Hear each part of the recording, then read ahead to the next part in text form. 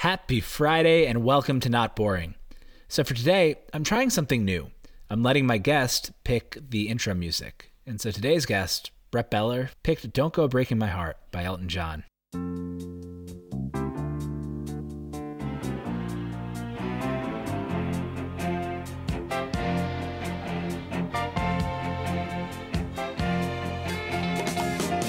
Today's episode is all about what happens when you make stupid decisions around your startup equity. And so today's Not Boring podcast is brought to you by SecFi. SecFi helps startup employees plan for and finance the cost of exercising options. They currently work with employees for 80% of U.S. unicorn companies and provide an integrated suite of personalized tools to help startup employees make informed decisions about if, when, and how much it would cost to exercise their stock options. Those tools include payout simulators and exercise tax calculators. This stuff is complicated, just use the tools. And since exercising options comes with such a high price tag, they provide non-recourse financing so employees can exercise their options without having to pay out of pocket or sell their shares. And the best news about this, if your company never exits, you don't have to pay it back. Check out their tools and see if they offer financing for your company at secfi.com. That's SECFI.com. Now let's get to it. I'm here with my friend, SPAC fanatic, former coworker, and most importantly for today's conversation, Drizzly first employee, Brett Beller. Brett, can you introduce yourself? Wow, Packy, it took a $1 billion sale for you to allow me onto your pod. Thank you. That's really exciting for me. So one of the first employee at Drizzly in, I suppose, 2013. I am friend, in quotes, of Packy. Where do you want me to go from here? Excited to be here. I think the interesting thing to me is having worked with you, for those who don't know Brett, which is most of you, although he might be familiar as a guy who talks about SPACs and Wall Street bets in some of my emails. For those of you who don't know Brett, he's a lawyer by training, but you wouldn't guess that he's a lawyer from dealing with him on the business side. But I think that comes into play in the genesis of Drizzly. Can you tell me kind of your role in the early days of Drizzly, finding the loopholes? It just is a very Brett story to me. Sure. So I was in law school from 2010, 2013. In the summer of 2012, I was working with a firm that just represented a lot of liquor clients and just started coming across laws from basically liquor laws in the United States date back to the 1920s. They were put in place for prohibition and basically to stop the mob from controlling the alcohol industry. And that's obviously just like not a relevant set of things to be basing laws off of. So, I mean, the number one thing that caught my eye was there's a law that is in almost every state, which makes it so that a liquor supplier, which supplier in this sense means brand, Pernod Ricard, Beam. So think of Jack Daniels and whatnot. A liquor brand cannot advertise directly to a retailer for a sale. So if you think about that for 90 years, that meant Anheuser-Busch can't place an ad in a magazine or on television that says, buy Budweiser at Whole Foods, which, okay, fine. That didn't mean all that much. But in 2012, that very quickly was turning into Anheuser-Busch cannot place an ad that links you directly to a purchase of Anheuser-Busch. So you were seeing some of the biggest companies in the world that spend the most marketing dollars be shut out of being able to use modern advertising, essentially, which seemed stunning and didn't really make a lot of sense. And so in order to, I think, understand Drizzly, I'm unfortunately going to have to go into a little bit of detail to bore people on the liquor laws of the United States. So basically the liquor laws of the United States are set up in a three-tiered system. There is a supplier. A supplier is all the brands you know. Name any brand you've ever known, they are a supplier. There is a wholesaler. The wholesaler is the middle tier. If you actually want to disrupt the alcohol industry, which I will not go into now, the wholesale tier is the number one place to start. But the wholesale tier is companies you probably haven't heard of that much. Southern Wines and Spirits, Breakthrough Beverage, things like that. And the bottom tier is your retailer. So Whole Foods, supermarkets, liquor stores, whatever. you cannot be in more than one of those tiers. A supplier cannot be a wholesaler. A wholesaler can't be a retailer. There are ways to get around that, but in general, most people don't. If you fall into any of those tiers, the alcohol laws apply to you. So what Drizly's goal was at the beginning was to create a system that would fall outside of the three-tiered system, more or less be a back-end system for a liquor store that would place their inventory online, would provide them marketing, whatnot, but not touch the product, not do a delivery of the product, pass the processing of a transaction onto the store, so that we basically entirely avoided touching alcohol. And so thus, instead of a delivery platform, this was like a vertical SaaS play for liquor stores at the time, pretty much. On its back end system. On its front end, it was meant to very much just look like Seamless or Grubhub, right? Uber Eats and ironically, and DoorDash were not around really at the time. And so that was who we were trying to mimic on the front end. The goal was to fall outside of the three-tiered system, create a large enough store network, and create a system that essentially, if you advertise to Drizly, you were not technically advertising to a single retailer. You were advertising to a bunch of different retailers, which could get us around the advertising law. And so let me pause you for a second. Were you involved at this point? Because this feels like a very Brett move. And if not, when did you come into the picture? So in 2012, I found a company that I won't name, but that was doing, I think what I quickly figured out was that the alcohol delivery aspect, that idea could have been a super high kid on his futon at the age of 19. Could have been like, oh man, we should like deliver beer. So a lot of people were thinking about just mimicking Seamless for alcohol. The problem with just mimicking Seamless for alcohol is it's not orderable 7 days a week, 3 times a day. B, the people that do that were like the first ones to know they're dead. So like your best customer in that case is not the customer you want, right? That's how alcohol works. It's not a product that orders like that. So really, if you think about it, taking 10% of an order, it's a terrible business model unless you're running billions of dollars through your system. And the odds that you were going to run billions of dollars of alcohol delivery orders through your system was far-fetched, to say the least. So that never made sense. So I did work early on with a couple companies who were like trying this, but was just like very put off by how they were thinking about it. And given that like my background was in law, I didn't really know how to start the business. So randomly enough, like the good thing, one of the things that benefited us with Drizly for a while was that like there's a big novelty to having an app that delivered alcohol. So there was a small story put out from Nick Rellis and Justin Robinson, who were the other founders, that I came across for Drizly in Boston. And they had the worst app you've ever seen in your entire life. Like honestly, the worst app you've ever seen in your life. They were 22. I think I was 20. They were 21. I think I was 23. They were delivering alcohol themselves out of a mini mart in Boston. And I went on the Delaware C Corp documents, and Justin, who's just like my favorite, like his cell phone number was listed on there. It still is. I went and checked on Tuesday. His cell phone number is still listed on the C Corp documents. Sorry, Justin. And I just called him, and he was on his way to a bachelor party in Las Vegas. I was studying for the New York bar, and he thought I was trying to like steal the business from him or like extract info from him, because it was honestly the most random call of all time. And we just talked for like an hour.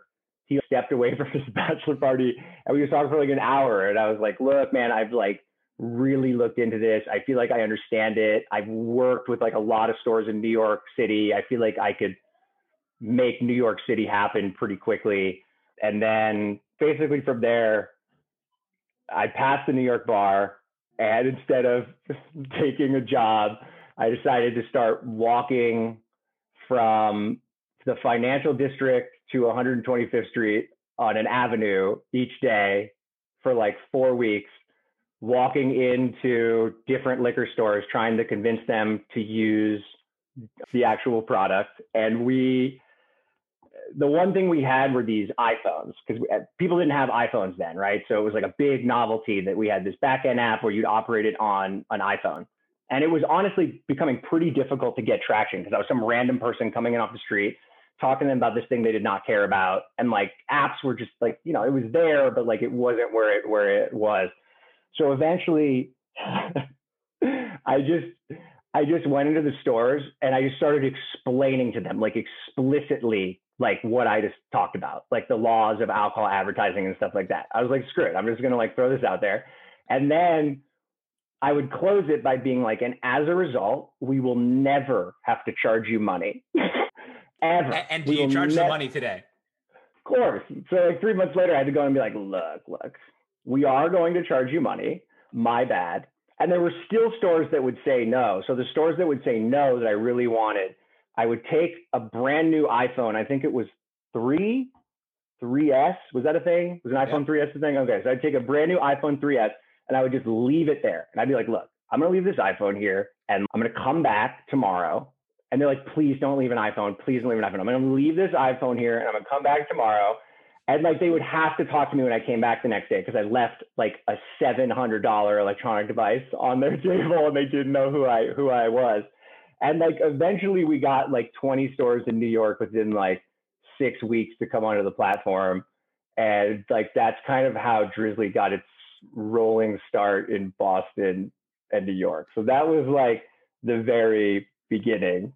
Drizly. I can go further into the rest, but that's amazing. I'll stop there. Was New York the biggest market for a while? Is it still the biggest market today? Do you know? Yeah, I mean, New York is very unique in the sense that you got to remember the fact that New York separates being able to sell liquor and wine from liquor stores and supermarkets makes it so that the traditional way that people shop for wines and spirits, which is I'm at the grocery store, I'm throwing in some food, I'm going to get a couple bottles of wine. It's not the same.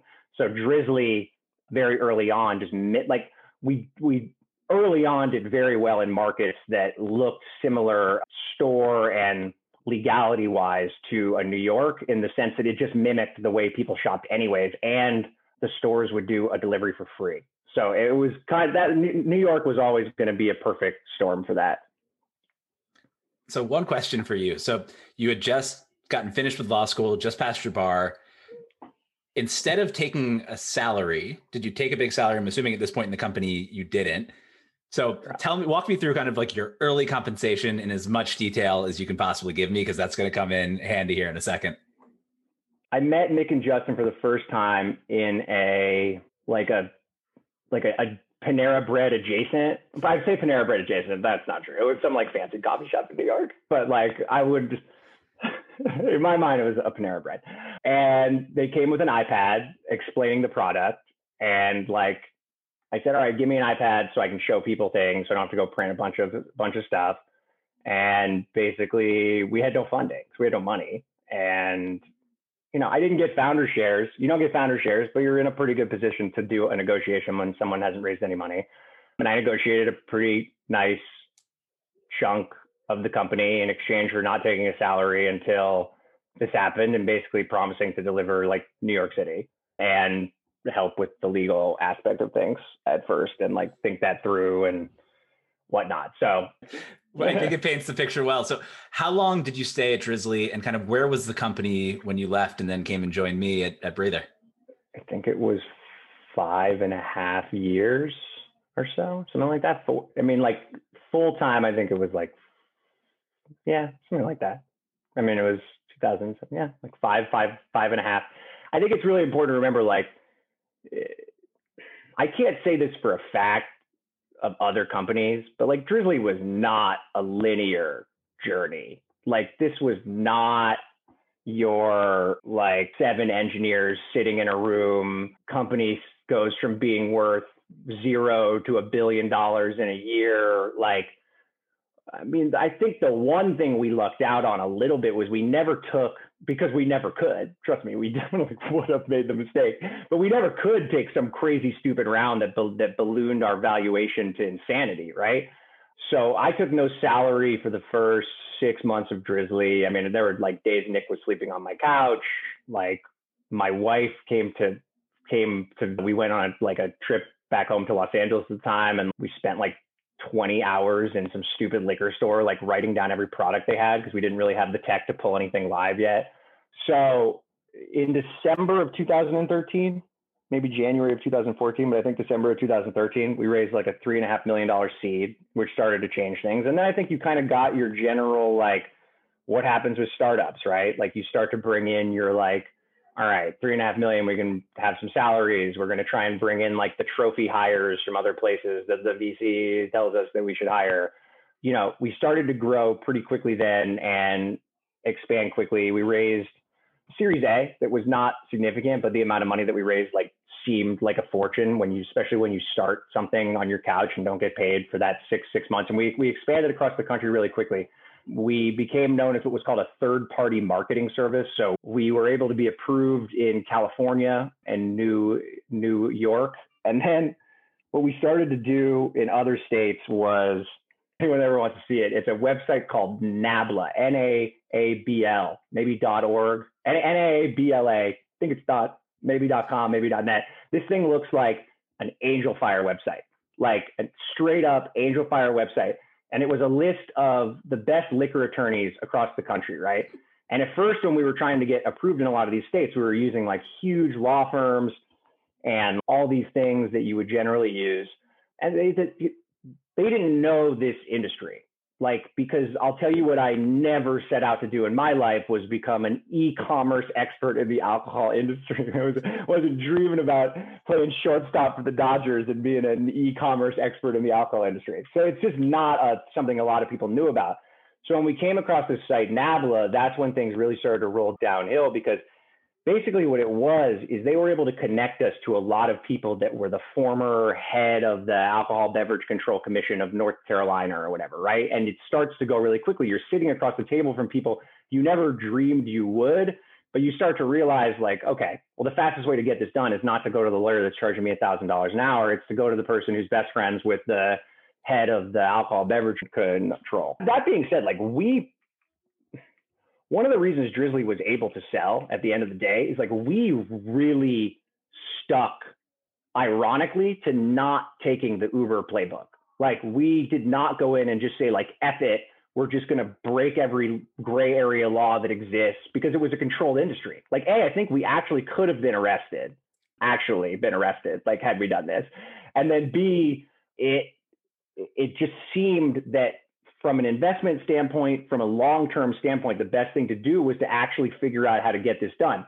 Now, did that lead to us being super upset with ourselves when Instacart decided they were going to send like randos off the street with no training of how to like read an ID card or do anything to go pick up liquor from a liquor store and then deliver it to someone's house? Like, it's absurd. Like, it was absurd that was allowed. And it goes to show that maybe blowing things up is not always the wrong thing to do, but at the end of the day, through some luck and I guess some skill, it turned out to be the right thing to do. So I mean, you know, the early stages were rapid expansion and really figuring out the laws of kind of what I was talking about. And really the lucky thing Drizly had was, because we weren't housing the liquor, because we weren't processing the transactions for it, because we weren't delivering for it, and because we were really a good PR story, launching markets for us was really easy. Because if it failed, it was just like, all right, well, you know,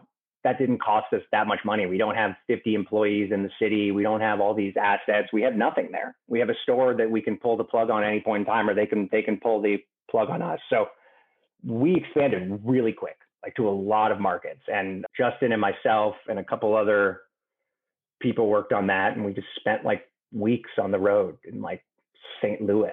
Just slinging alcohol. Just swinging alcohol. Well, we're going to keep in mind that story, which I think is really typical to a lot of startups, unless you're dealing in pure software. That is kind of typical. If you're dealing with pure software, I think it's exactly what you're saying. It's you start at $0, you raise your seed round at like a $20 million valuation, then 250, then $1 billion, then you're out, and it's this clean path. This is all over the place, which is important because after you left and we were working together at Breather, I remember a couple of years ago, you telling me that you had sold some of your Drizly shares and that you were pumped about it. So can you tell me how that situation went down? The amount of calls that I received on Tuesday from people being like, do you have like $40 million? It's like, no, I do not. You know, I think a lot of the early stage people there, we all had No one feel bad for us. Promise you that. But like Drizzly what's the best way to explain this? Drizzly had a really, really good, we had a great app. We had a really good product. We had a really good team. Everything was set up. If you Googled a product for alcohol, we were going to be the first thing that showed up. We had a great backend system. We had everything set up. What we did not have a lot of, like growing numbers of, were people that wanted to buy alcohol on the internet, which at the end of the day, like that's the business. And so once again, I don't say it wasn't a good business. What had happened was we kind of run into that situation where it started to look like we were just too early to the party, right? In the sense that consumer practices had just not changed enough that it was going to make that big of a difference. And so it just had looked like we plateaued. And for anyone who's ever been at a startup where you start to raise a flat round, you start to see your colleagues leave, right? Because everyone at a startup wants to feel like we're going to make $1 billion, or that they want, you don't want to have to go into your next interview and explain what your last company was, right? Like, I guess that's the best way to put it.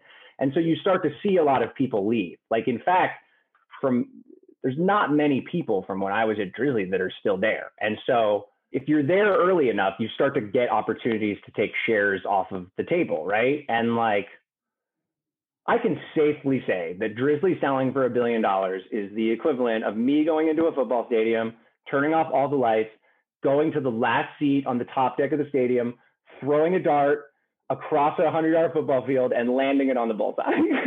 Now, I don't mean that to be that it's not a good company. I just mean a lot of things had to happen over an 8-year period of time to lead to that moment. It's a fantastic company, but the fact that we landed it there is strange. And so for anyone, who's had an opportunity to take money off of the table, look, hindsight is 2020 is a very true phrase. But you start to think, okay, so one, I know a lot of people that have been in startups for a while. And even though everyone talks about IPOs and Uber, way more than 99% of startups are not Uber, right? And so all of a sudden you're given an opportunity to get what is not what I think a lot of people would consider, like, I'm not, going to be a VC in 2018, but like life-changing money for my family. Like, I don't have to worry about a lot of things. And you just say, okay, like, I don't even know if this company will be around in three years. So you sell. And there were a lot of people in that particular situation. And so I think, it's not like Facebook where it goes from 0 to $1 billion. And why on earth would you be stupid enough to sell a single share? It's, I can't believe I'm getting the opportunity to sell these shares right now. Some of these shares, some of them, this is unbelievable. I'm going to take it. And so, just to like level set, when you say some of these shares, you don't have to give a precise number, but we're talking like 10% of your allocation. We're talking more than that. Like, what kind of range did you sell? I sold as many as I was allowed to sell. I sold as many as I was allowed to sell. And I had some like information on secondhand information on things that were happening and whatnot. Didn't sell all of them, not close to all of them, but like as many as I could sell. And like, it wasn't even this was not like a, should I do this? Like, I can't express that enough. This was like I cannot believe I get to do this.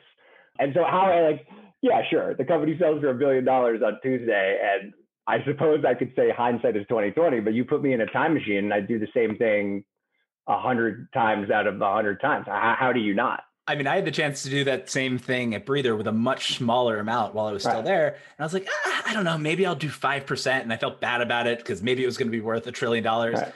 Those shares are worth $0 right now. So had I been able to sell 50% of my shares, hindsight, I should have done that. And I think that's the case most of the time. And it points to what you're saying about the football stadium and throwing the dart at the bullseye from 150 yards away. It was a smart move at the time, but then, and it was, probably a smart move for the intervening 2 years. Then this week, Tuesday, it's announced Uber is buying Drizzly for $1.1 billion. Walk me through your emotions. Okay. So I wake up at 4 a.m. to one of my friends who texts me, "What do you think about this deal?" To which I instantly Googled the Lakers at first, because this was like before it really became public. It was like, what do you think of this deal? I instantly go with the Lakers. I was like, I don't understand. Like, there's no deal that happened. And then I got like 40 more texts, like from a bunch of different people. And then I see it. And because like I heard some rumblings, but this, not like this. Can I swear? Mm-hmm. Yeah, fuck was fuck. It's fuck. It was fuck. And then it was holy fuck. And then it was, oh, that's really cool. And then it was fuck again. Like, cause it was like, look, once again, I benefited from this. It was very cool, but like, you cannot help but think about like, oh my God. But that, so my first thought was the money. But then I think as it went on, it's like, you can't help but be like, oh my God, like that company that like I started with, like basically started with like two kids. We're all literal idiots, like on my couch, is sold to Uber for $1 billion. At 1.1, which is like the 0.1 is 100 million, which any of us would have killed. The 0.1 is what any of us would have murdered anyone to sell for in 2014. We would have done anything to sell for 100 million. And that was just the 0.1. Like, it's just, I don't know.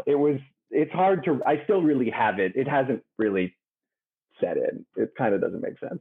It's such a fascinating mental thing, right? Because it's an amount of money that 99.99% of people in the world would be like, cool, I will give up my future earnings for the next 5 years to get this check right now. This is amazing. But at the same time, like you said, you can't help doing the math and saying, had I not sold a share, maybe I could have retired.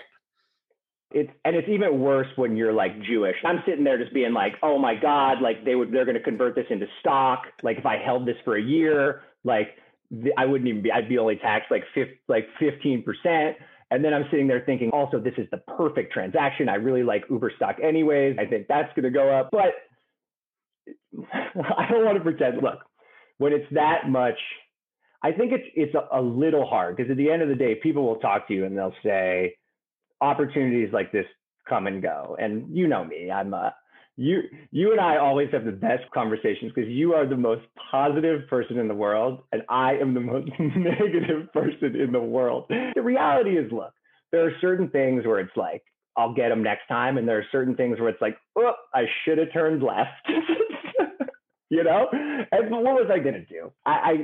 If I had predicted a global pandemic and a president of the United States who would have fanned the flames of a global pandemic, continuing it for an extended period of time, I probably could have made many good investments that would have paid off in similar ways. You can't see these things coming. And I think so a couple of days into this, I'm kind of happy for the journey, as corny as that sounds. It was, just what a wild, the best way to explain this is for anyone that has ever had 5 or 6 years of something on your resume that every time you spoke to anyone, they kind of had heard of, but you had to explain it to them.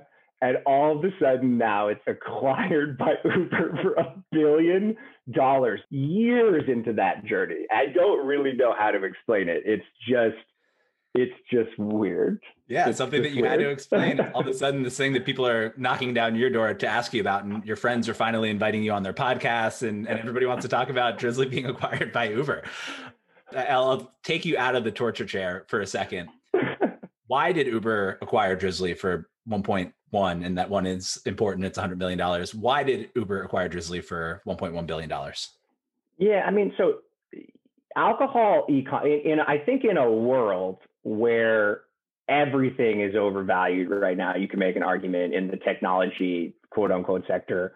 Alcohol e-commerce has trailed the industry for years and years and years. And there's a multitude of reasons for that, right? Like if you think of like D2C wine, for example, 99% of the wine in the United States is sold for a price range between $3 and $15, right? Like, am I going to go to a winery or something and pay them $15.99 to ship me a case of wine I could go down that I don't even care about, that I could go down the street and buy for $12 and not pay shipping? So I get why it's lagged. I think Drizzly got around a lot of that by reducing a lot of the added fee. But at the end of the day, alcohol is such a commodity product that, consumer behavior was just still so heavily aimed at, I'm going to go to the supermarket and I'm going to purchase this while I'm doing something else. even our best case was generally getting, a chunk of someone's alcohol purchases, not a bulk. That's changed, right? If about 3% of the e-commerce industry was alcohol before the pandemic, and let's say, and this is a ballpark number, I don't know the exact number, but let's say it's about 10 or 11% now. Even if that spills back down to like 7 or 8%, that's a leap forward that would have taken years, like years. And then if you think about other things, right? Like, okay, Uber probably has 12 to 13x the users of us, right? Like, I mean, so very easily, like straightforward, their ability to actually grow it there. But I think importantly, laws around the globe for this are a little bit more lax depending on where you are. And for a company like Drizly, the thought of going in and trying to take market share from super established players in London or Paris, I mean, how do you do? We're not, no one knows us. We might as well be a $0 startup there. Whereas Uber can roll in and just do it. Now, is Drizly set up there? No, but I think Uber will learn a lot from Drizly, because as someone who's been in this industry, either in it or adjacent from it for a very long time, there's such a general lack of technology experience in the alcohol industry. You could go to some of the biggest companies, biggest supermarket chains in the world, and sit across the table from their heads of e-commerce, and they're getting better with their grocery, but they don't know anything about alcohol. They really don't. I don't say that in a bad way. It's like, why would they? Name me anyone listening to this podcast who I imagine is attached to tech in some way. Have any of you ever thought about going into the alcohol industry for a large supermarket chain? No.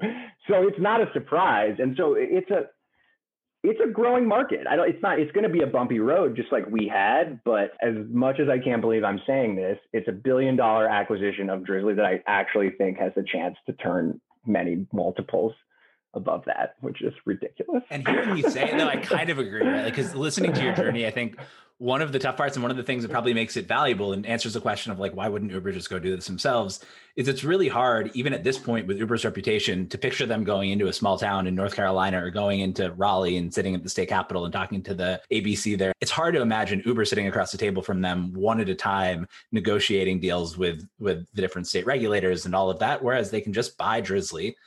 All of that's there, plug it into their existing distribution. That helps, along with the pandemic, solve this challenge that you had where people just didn't think about buying alcohol online.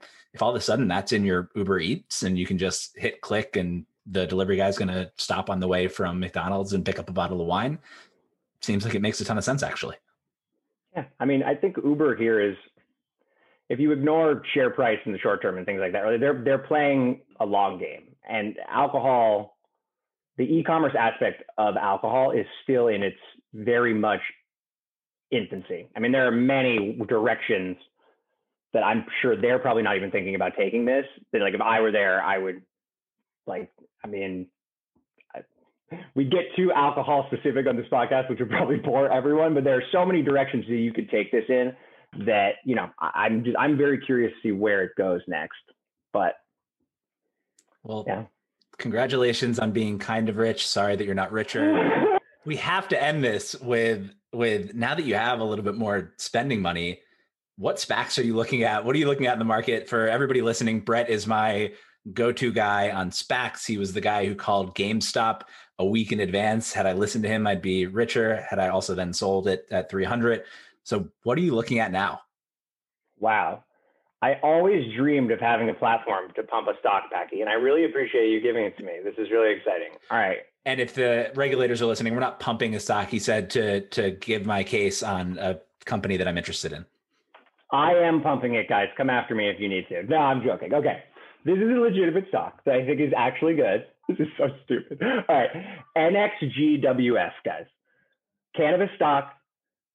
Cannabis is going to have a very, very big year. I think it's at somewhere around mid 63. I think it's like 63 cents right now. It's a penny stock, trades like a normal stock, not volatile. This is a legitimate company, profitable. This is great. Packy, you should have me. And this is a question that I often ask you when you give me an idea, and we'll see if you have the answer this time. I'd say it's 50-50 normally. What does this company do? It's not 50-50. It's 90-10 that I don't know. And I really don't know, okay? I don't. And that's not the point, right? The point for anyone that's invested off of what a company does over the last year, dumb. It doesn't make any sense. So what I will say is, I think if you want to have me on weekly to have the pump corner, like questionable name, but I think we can work on it. This week it's NXGWF. I have no analysis. Please don't ask.